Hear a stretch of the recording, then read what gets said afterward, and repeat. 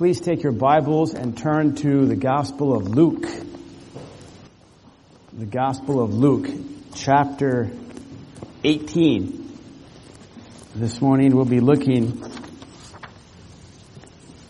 at this parable of the Pharisee and the publican.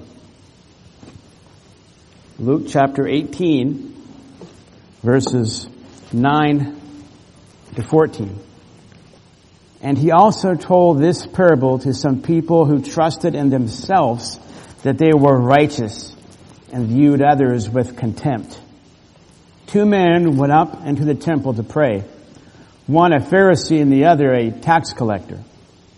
The Pharisee stood and was praying this to himself: God, I thank you that I'm not like the other people, swindlers, unjust, adulterers, or even like this tax collector.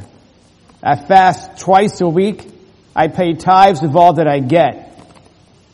But the tax collector, standing some distance away, was even unwilling to lift up his eyes to heaven, but was beating his breast, saying, God, be merciful to me, the sinner. I tell you, this man went to his house justified rather than the other. For everyone who exalts himself will be humbled, but he who humbles himself will be exalted. Father, as we continue to worship you, we ask now for a blessing upon your word, and we trust your promise that your word will not return void. May our worship exalt you, and may you, by your Spirit, do your work within us through the preaching of your word. For Jesus' sake, amen. If, at least when I was growing up, if my mother said to me one time, Tom, or she wouldn't say Tom, she'd say, Tommy, pick up the shirt off the floor. If she told me one time, what would I do? Usually ignore her. Probably like some of you children. Your mom says something, pick up the clothes, pick up the book. Yeah, Mom. You don't do it. But when I was growing up, if my mom said that a second time, and I didn't do it, she would go outside to the tree, break off a branch, take off the leaves to make a switch. Have you ever heard of a switch? I would get it on my legs. If she told me one time, okay, I should have done it the first time. If I didn't do it the second time, it'd be the switch. Why do I say that? I can remember at Masters College one time, Ken Ramey came up. He's been here before. He's a preacher in Texas, graduated from Masters College and Seminary. But at Masters College, there was a chapel, and he was preaching, and he preached Revelation 2, 1 through 7, and the theme was, don't lose your first love. And it was a good sermon. He's a good preacher. 2 days later, David Jeremiah preached. Do you guys know who David Jeremiah is? He preached. Without Ken Ramey and David Jeremiah coordinating, it was the same passage, and it was almost the same sermon with the same message. Don't lose your first love. Talk about convicting. It felt like my mom had told me to pick something up off the ground, and I didn't do it. And then I got whipped the second time. It was very convicting. I say that to say, without coordinating, this morning, John, when he was teaching and preaching God's Word, also taught from Luke. And part of the passage that he was teaching on talked about Luke 14:11, for everyone who exalts himself will be humbled, and he who humbles himself will be exalted. Without John and I talking or coordinating at all, we end up covering the same words from the same person, but from a different text. About humility. So in the providence of God, it seems God may want us to learn a little bit better humility. And in the providence of God, it happens that my theme that I chose, I think that comes out of this text is this. Getting low comes before the glory. Getting low comes before the glory. And this passage, this parable teaches this through two characters. Of course, the Pharisee, then the other is the publican, the tax collector. The biblical principle is that humility comes before honor. Now, the reason why I would preach this text this week is because today is Palm Sunday, and we're looking toward Good Friday, that day, that evening when Christ was betrayed, arrested, tortured, and then crucified. We're looking toward Good Friday, and based upon looking toward the crucifixion, I chose this passage. Why would I choose this passage? Because if you look at Luke 18, verse 13, where it says, "Be merciful to me," we'll look at that later, but "be merciful to me" is basically, Lord, make propitiation for me. Make atonement for me. The tax collector is saying, basically, I need a sacrifice. I need a substitution. I'm guilty. And I need somebody to pay the price. That's what really the tax collector is saying. By saying, be merciful to me, yes. But even specifically how? Pay the debt. I need a debt payer. Pay off my debt. I can't pay it. So based upon that, I want us to look at that passage. And you'll notice this passage. You'll notice that verse 9, he says, Luke is, the Spirit of God through Luke, he's giving this parable because there are people who were trusting that they were, it's the word when it says in verse 9, trusted, it's a word that's even used for persuasion. There are some people that are persuaded, I am such a godly person. I am so righteous. Too bad you're not. You're not like me. I'm a pastor. You're not. But then when the passage ends, it ends with verse 14 talking about those that humble themselves, they will be elevated. Those that humble themselves will be lifted up. What does that mean? Jesus says that there's a principle that humility comes before honor. Getting low comes before the glory. And part of this, not all of it, but part of it does revolve around this idea of this big word, propitiation. Make substitution for me. Pay the debt.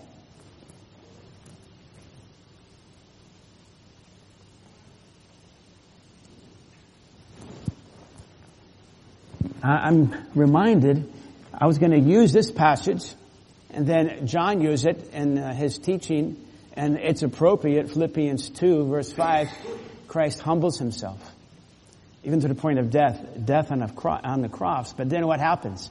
In Philippians 2, 9 through 11, he's exalted, and every knee bows before him.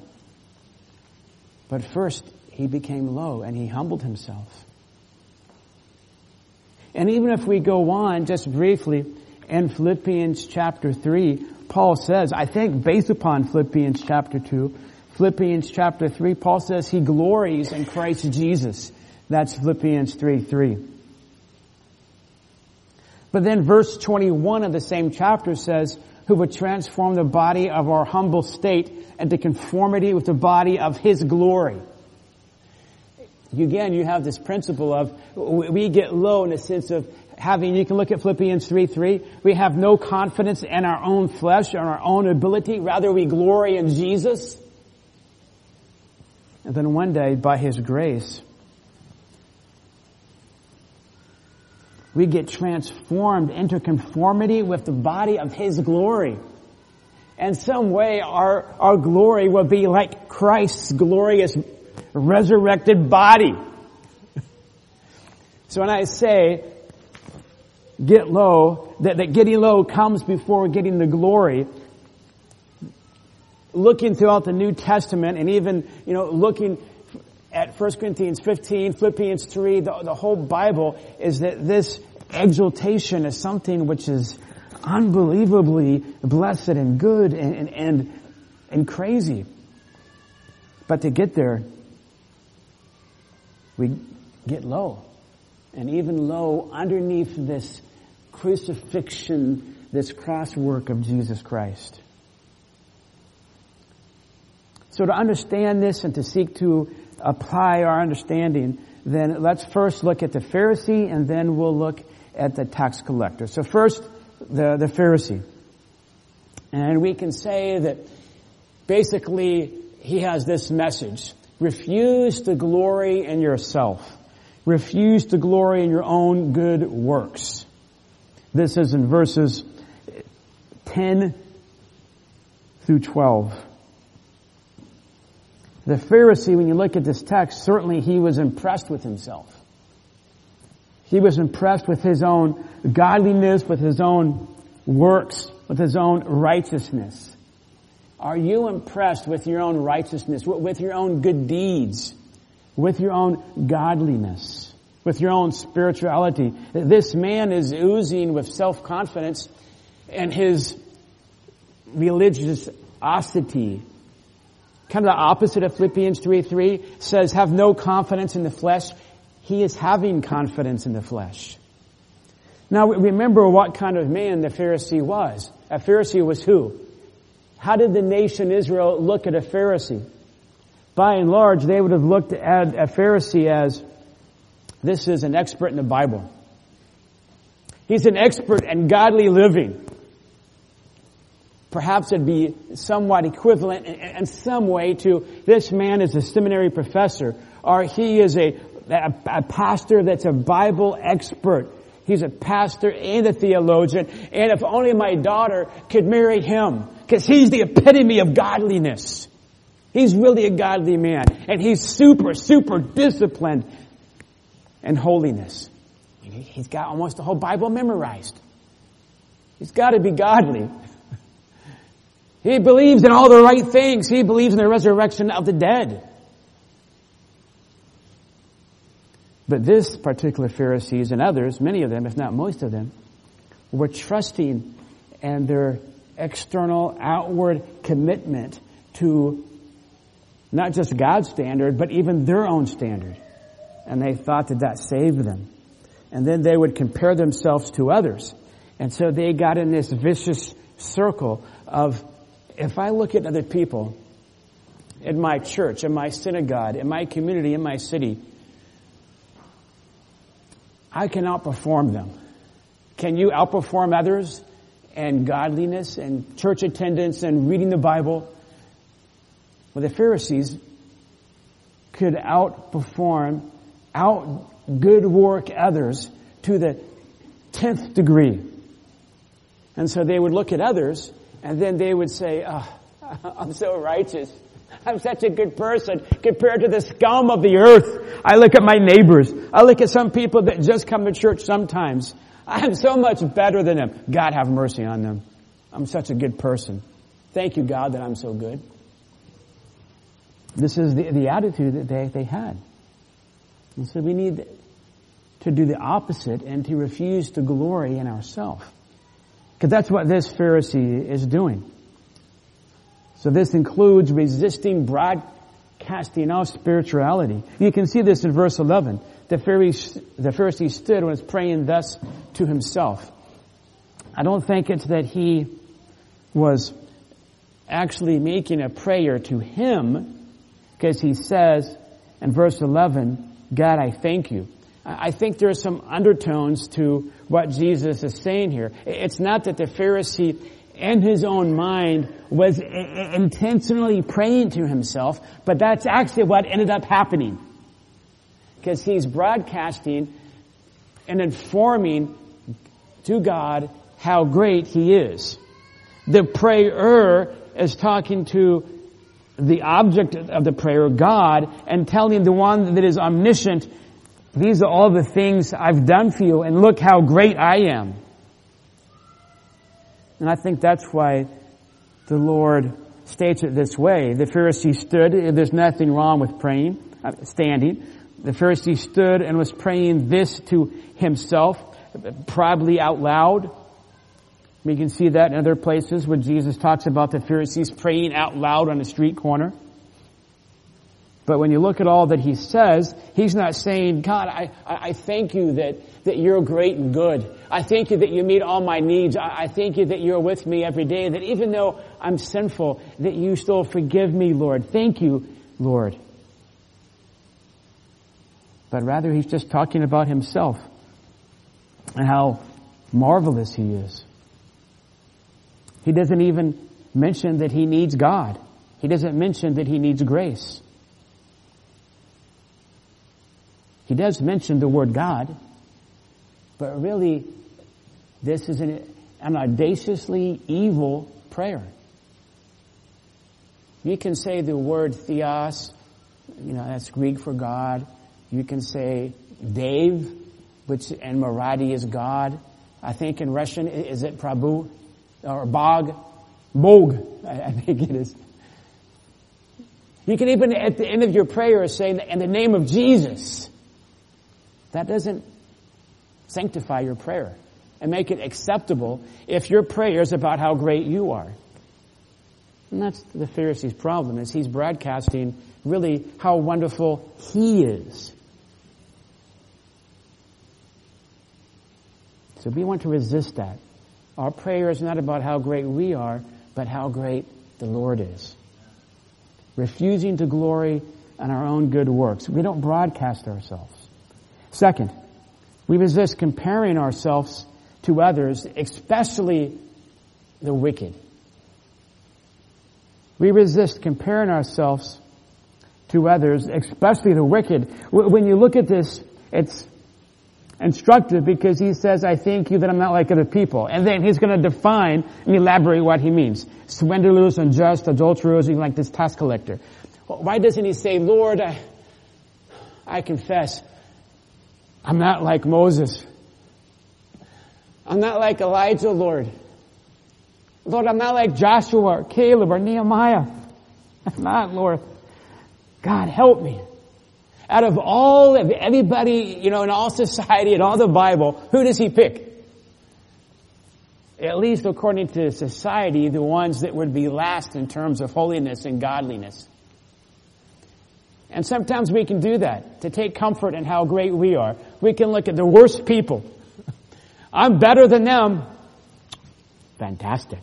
That's great. You should be better than them. He chooses what would be considered, at least by people, to be the worst. It's funny, but it's also sad. He's made a Thanksgiving list. Sometimes we say, can you make a Thanksgiving list, number it, and you can use that during your prayer time? It's like during our prayer time of praise, when we say, okay, David or whoever's done the music, now we're going to have a praise time. I want one of you would take out a list. I thank you that I'm not like this NFL hockey basketball player that makes millions and millions of dollars and then lives an immoral life. I thank you that I'm not like them. Lord, I thank you that I'm not a Hollywood entertainer. Lord, I thank you that I'm not like a corrupt politician. Would you even think about doing that? I don't think you would do that publicly, but sometimes in the church, in our families, in our neighborhoods, we can be, man, I'm so thankful that I'm not like these other people. And we can kind of have this smug kind of, I'm a little bit bad, but that one person, they're really bad.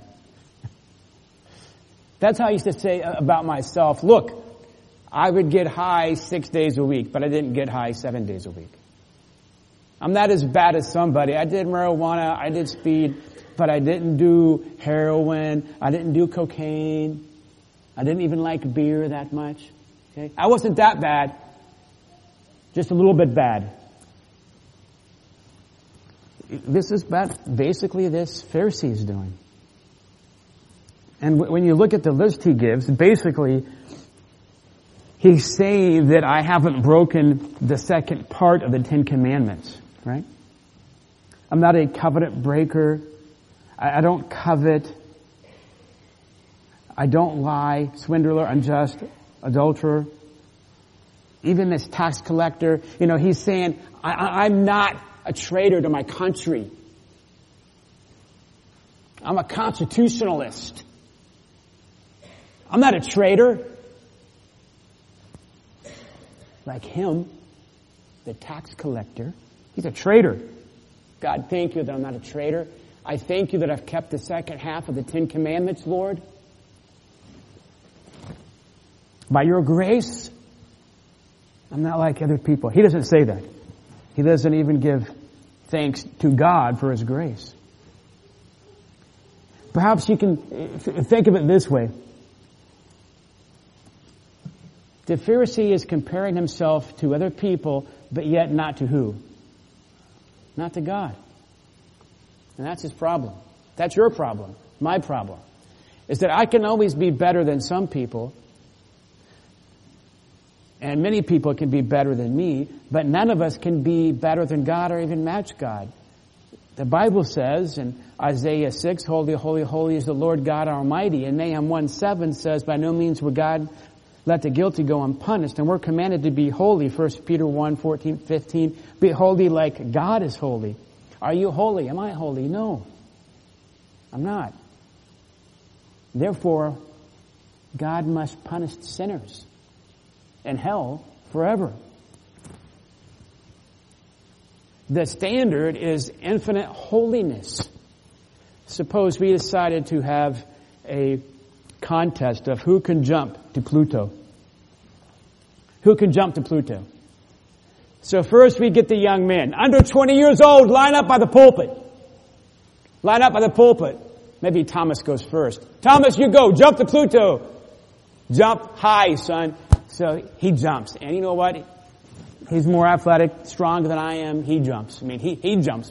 He jumps pretty high. Then we get other young men. Everybody's jumping high. Zach, he comes. He jumps. He's able to grab on up to that bar. Elias comes. He jumps. He goes past that bar and grabs onto those lights up there above the stage. Man, that's a good jump. But then it's my turn. I've been practicing really hard. I even get a trampoline and get a running start from the stage, jump on the trampoline, and I go up and I go past, I hit my head on the roof. Ouch. Hurt. And I'm so smug. I beat all of you.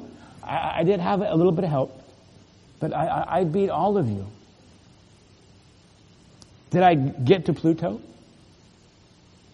How far away is Pluto? 3.1 billion miles. Look it up on your cell phone. 3.1 billion miles. Did I make it? Did I come close? No. What about if I told God, look, let me into heaven. Say that you have to get to Pluto to get to heaven. God, let me into heaven because I almost made, I didn't almost make it to Pluto, but I made it further than anybody else. I imagine the Lord could say, Tom, you know what? A baboon can jump higher than you. So if a baboon tried to get to Pluto by jumping, a baboon can get closer than you. If you're going to judge it upon how high you can jump.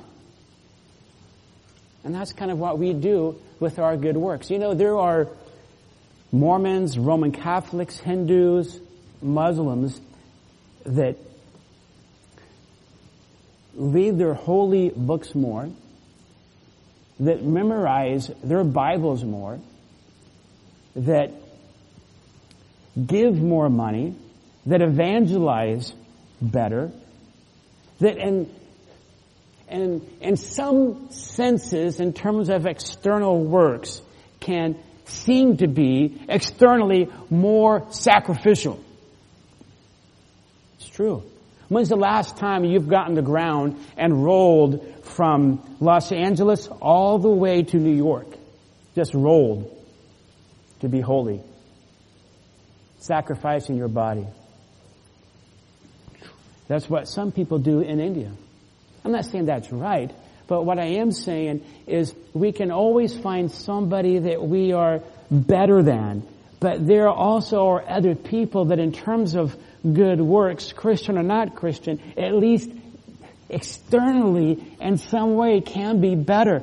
I know non-believers that know the Bible better than me. There are non-believers, there are Roman Catholics and there are Jews that have much of the Bible, scholars, memorized.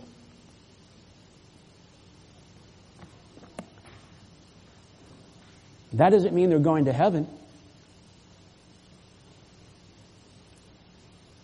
This Pharisee is trusting in his attainments and how he is not like wicked people.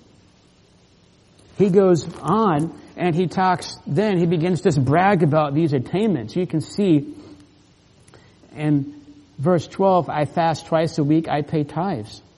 Well, the Old Testament didn't say that you had to fast twice a week. I believe the Day of Atonement they fasted, and then there'd be special fasts maybe throughout the years and months. But the Pharisees would fast, was it Tuesday and Thursday? Or Monday and Thursday? Twice a week. He would give all that he got as a tithe. Everything he received, part of that he would give as a tithe. The Jews, basically, if you add it all up, were to give about 20-point-something%. But here the Pharisee is saying that everything that I get, if somebody gave me 10 marbles, I'm going to give at least one of them an offering. So anything that you get should go to the church and then to me. That basically the Pharisee is saying anything that I get, part of that I'm going to get to God. So for Christmas, if you get kids, if you get 10 presents, you should give one of those presents to the Lord, to the church, to be really godly. So if you get a Nintendo, give it to the church, to be really godly. This is what, I'm not saying that. This is what this tax collector is saying, how committed he was. He was really committed to giving beyond what the Bible said. He was committed to fasting beyond what the Bible said. Maybe in today's language, it could be, you know what? I read the Bible through no matter what in a year. Is that bad? No, that's good. Unless you do that in order to feel I'm more righteous. I'm closer to God because I went through the Bible through in a year. You know, you didn't really pay attention to what you were reading. But you did it. You didn't pay attention. You just read it. Okay, I'm done. Did my duty. Now I'm godly. No. God's not impressed with that. Maybe it's like, I won't watch sports for the whole year. That could be really good. That doesn't necessarily bring you closer to God. Maybe it's every single day, no matter what, we're going to have a family Bible time. That could be really good. The Bible doesn't say that you have to have a family Bible time every single day. Nobody here, I have a friend, nobody here that you know at all. Nobody knows this person. Okay? He's never been here. I have to clarify that. I have a friend that would come home from work and he would wake up his kids out of bed at 11 p.m. in order to have a family Bible time with them. And his kids would be, but he did it. Why?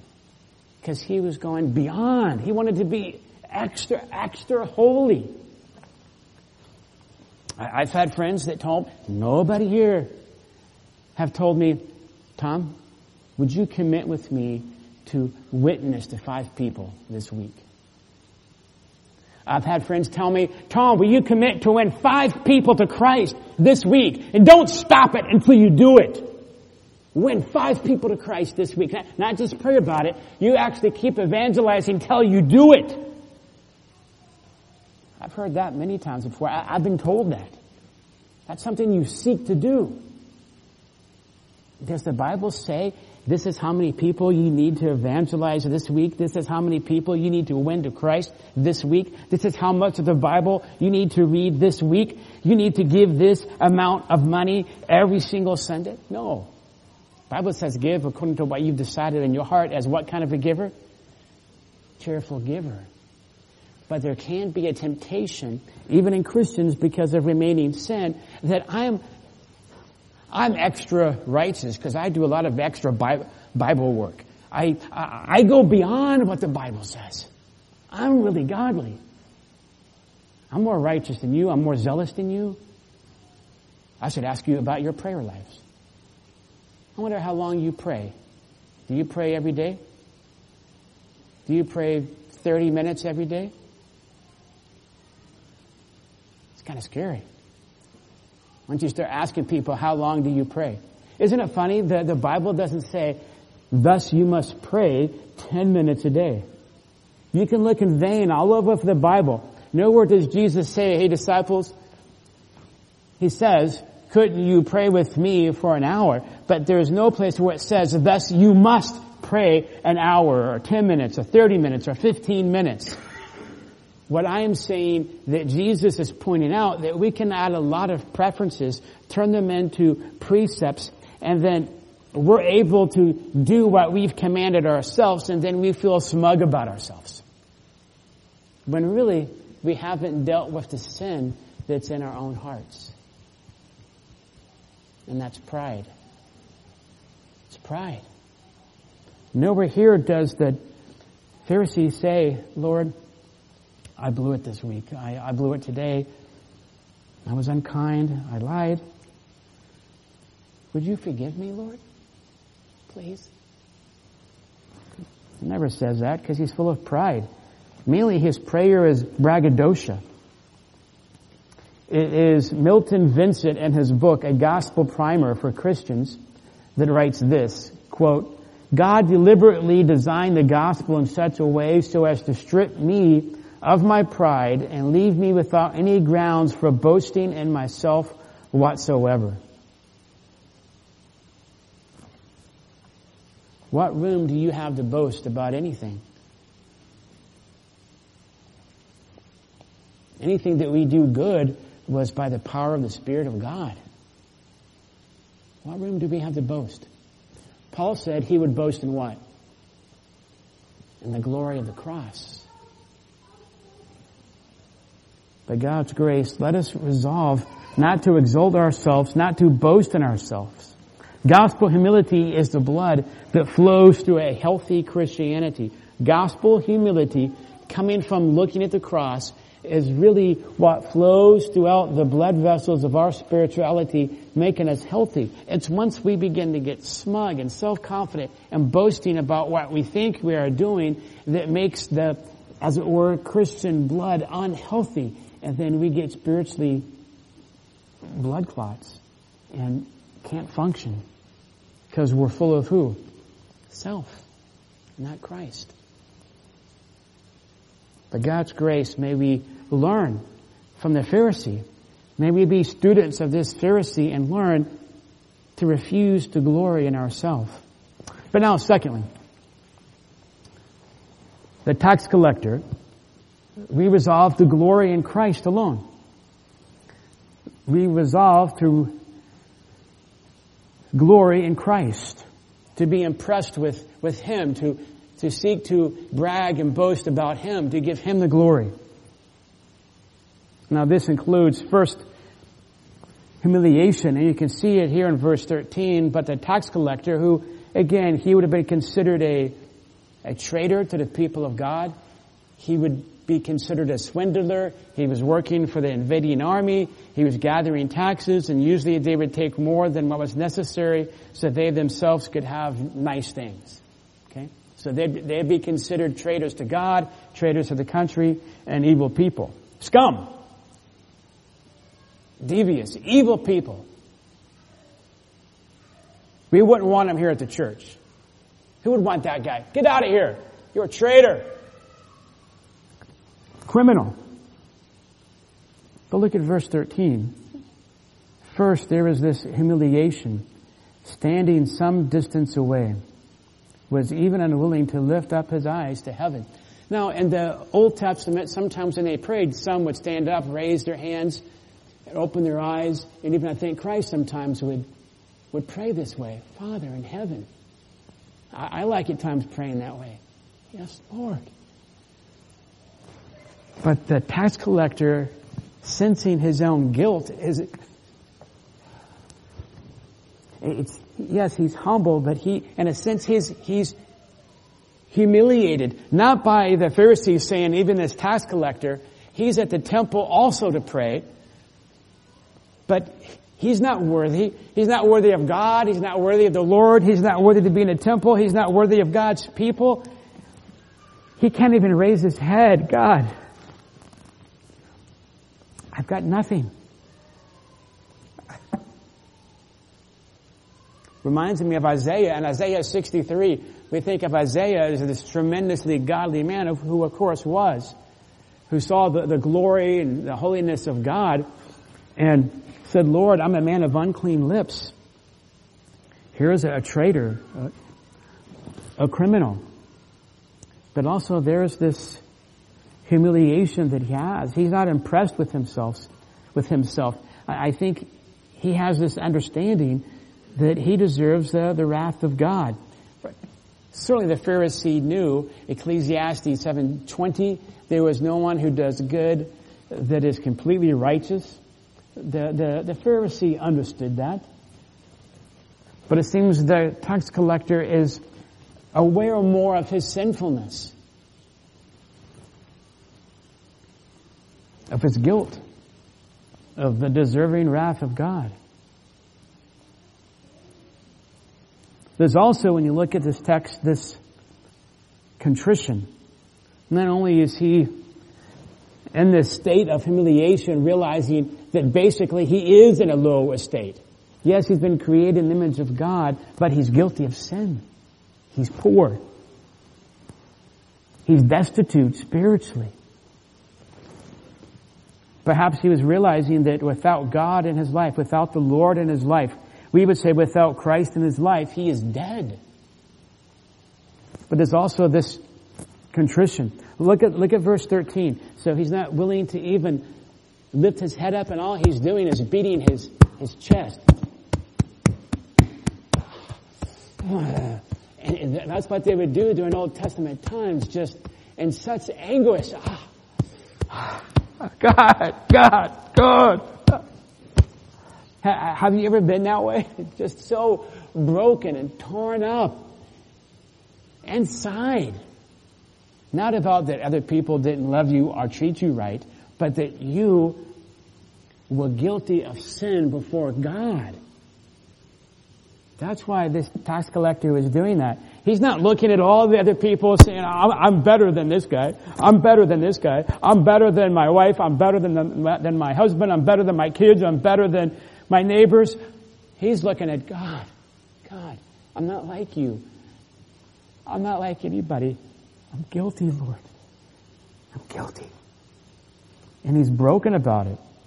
There's this anguish that is coming out from beating his breast, this intensity of sorrow.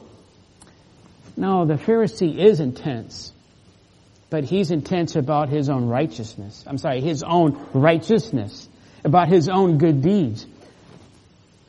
The tax collector is intense about how he's in a despicable, dangerous position. Psalm 51:4, David says something similar. He says, against you and you only have I sinned. And he says, God, David does in Psalm 51, I'm worthy to be judged by you. And this is basically what the tax collector is saying with his actions. It reminds me of the Beatitudes. Blessed are those that are poor in spirit. Blessed are those that are meek, that are hungering and thirsting for righteousness, that are just, God, I'm a broken vessel. I don't have what it takes, and I deserve judgment. Is there anybody in this room that in one sense is not broken by their sin? None of us. Not one person, not one of you can say, I'm sinless and I don't need Christ. Not one of you. Certainly not me. I need Jesus twice as much as you do. I do. Because I read the Bible all the time and study it all the time. And my wife and my kids would tell you, Daddy doesn't always do, my husband doesn't always do what the Bible says. Do I do all that I preach? I don't. I need a Savior twice as much as you need a Savior. Definitely. The tax collector is in anguish. What you going to do? He's broken over his spiritual brokenness. And so he's in desperation. Perhaps Paul was thinking about this when he said, what I want to do, I don't do, and what I don't want to do, I do. Lord, who has set me free from this wretched body? Romans 7. But thanks be to God, the victory is in Jesus Christ. And this passage in some ways is pointing to that section. I think we can say we can't have a authentic relationship with God unless we see that not only our flesh, our physical bodies is a clay pot and is breaking apart, but even spiritually. There's not one of us that can say, Lord, everything you've told me to do, I've done. Who can say that? Not one of you, not me, not one of us. We all need Jesus just as much as the next person. Husbands and wives, both of you need all of Jesus.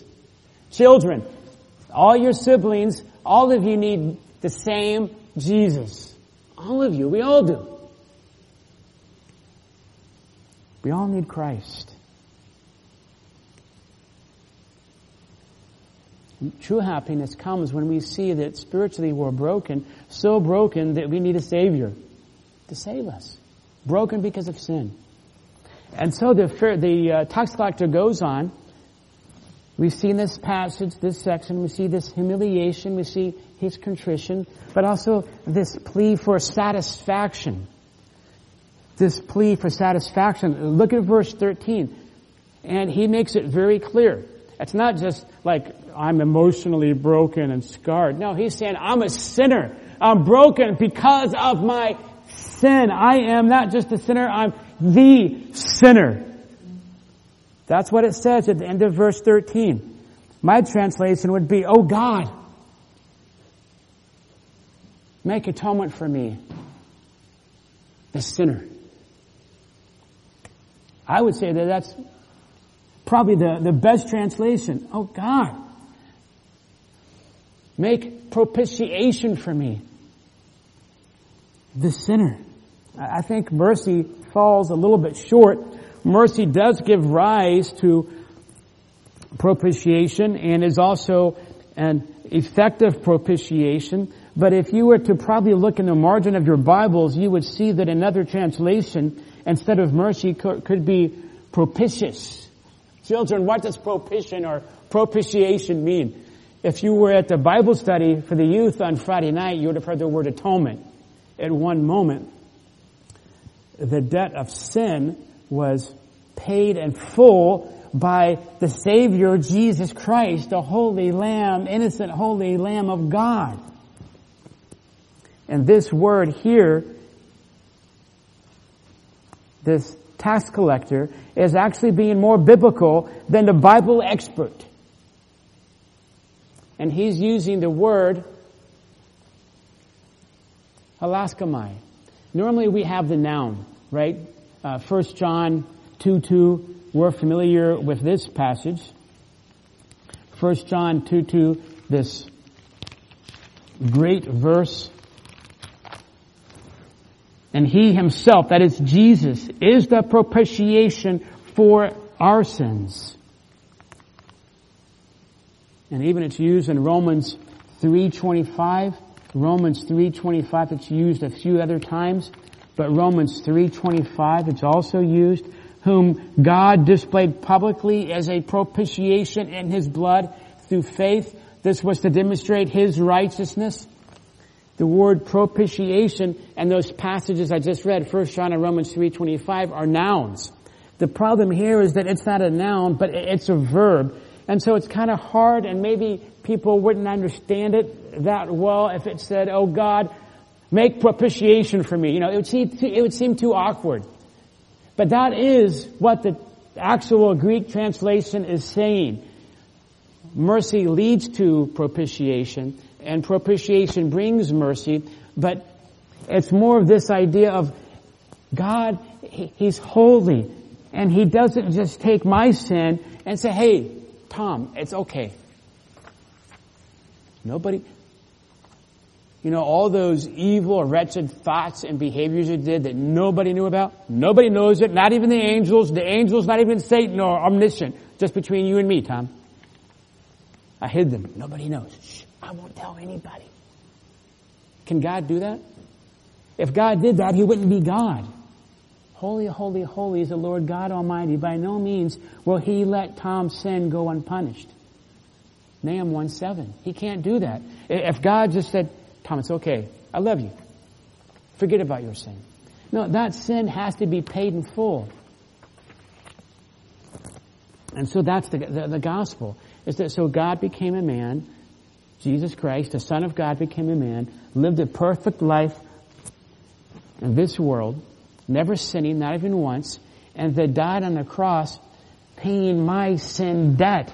The soul that sins must die, physically and spiritually. The wages of sin is what? Death. Eternal death.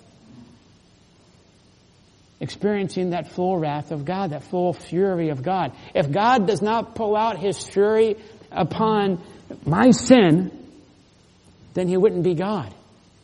So Christ, the living Word, went to the cross to pay the debt of every single person that would trust Him. So God's wrath is appeased. God's wrath is satisfied. Because for God to be God, He must punish sin. Every sin that's ever been committed will be paid. Justice will meet every single sin that every single person ever committed. That sin will be dealt with in full. It will. Either on the cross or in hell. One of the two places. Nobody will get away with any sin ever. And if you want to pay the price yourself, you can. You can pay the price of your sin. But it will take forever in hell to pay it. Not a wise choice. Choose Jesus. And here the tax collector is saying, I am so sinful, I am so wicked. I need you to pay the price. I need God, because the subject, God, you make appeasement, you make satisfaction, you yourself have to pay my debt. It can't be even the Pharisee. It can't be Charles Spurgeon. It can't be Martin Lloyd-Jones. It can't be John MacArthur. It can't be any angel. It can't be any famous person. Can't be any parent. Can't be any pastor. It can only be the Son of God. He is the way, the truth, and the life. And no man may come unto the Father except through Him, because He's God and He's the one that can only pay the full price of our sin.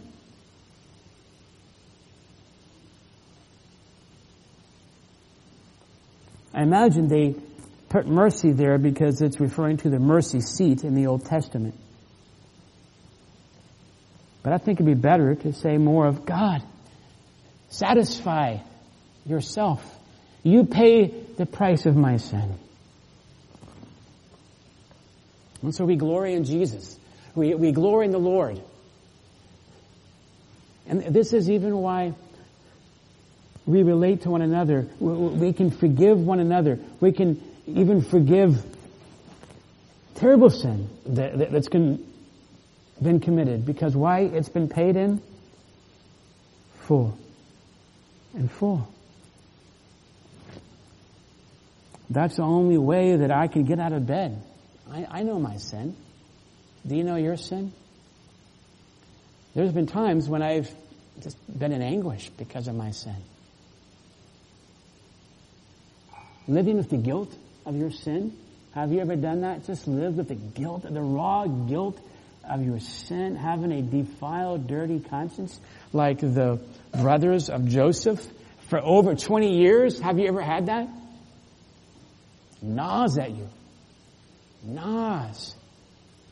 The freedom, the joy that we can have so we can get up out of bed is that wrath that I deserve, that guilt, Christ has paid for that on the cross. The blood of Jesus cleanses me from all sin. Thank you, Lord. This is what the Pharisee should have prayed, right? He should have said, Lord, I thank you that you're the one that propitiates sin. And we wait for the coming Lamb of God, according to Isaiah 53. Thank you, Lord. Thank you, Lord. But rather, it's the one that society considered to be a traitor that prays this way. So Christ says, then who went home justified? It's the tax collector. And this is another point, justification. Humiliation, contrition, satisfaction. Now justification. And we can see this briefly in verse 14. I tell you, this man went to his house justified. That means declared right with God. It was this tax collector that was put in a status of right with God. The one that ended up having the right relationship with God was the tax collector. Theologically, we know from the New Testament, justified is the idea that God says, I placed the perfect obedience of Christ on your life, so that your status right with me is not based upon your performance, but Christ's performance. So as we've said before with Ephesians 6, the breastplate of righteousness, when you look at the tax collector, it says this man went to his house justified rather than the other. That would mean this. Let's say the tax collector and the Pharisee, they go to their church, their synagogue, the temple, they pray, they're both going home, and they're both hit by a chariot. They both die. Who would go to heaven? The Pharisee or the tax collector? The Pharisee would go to hell. And the tax collector would go to heaven. But what would happen when he would go to heaven? Would it be like, whoa, man, you have Gabriel like there at the gate. You just barely made it, tax collector.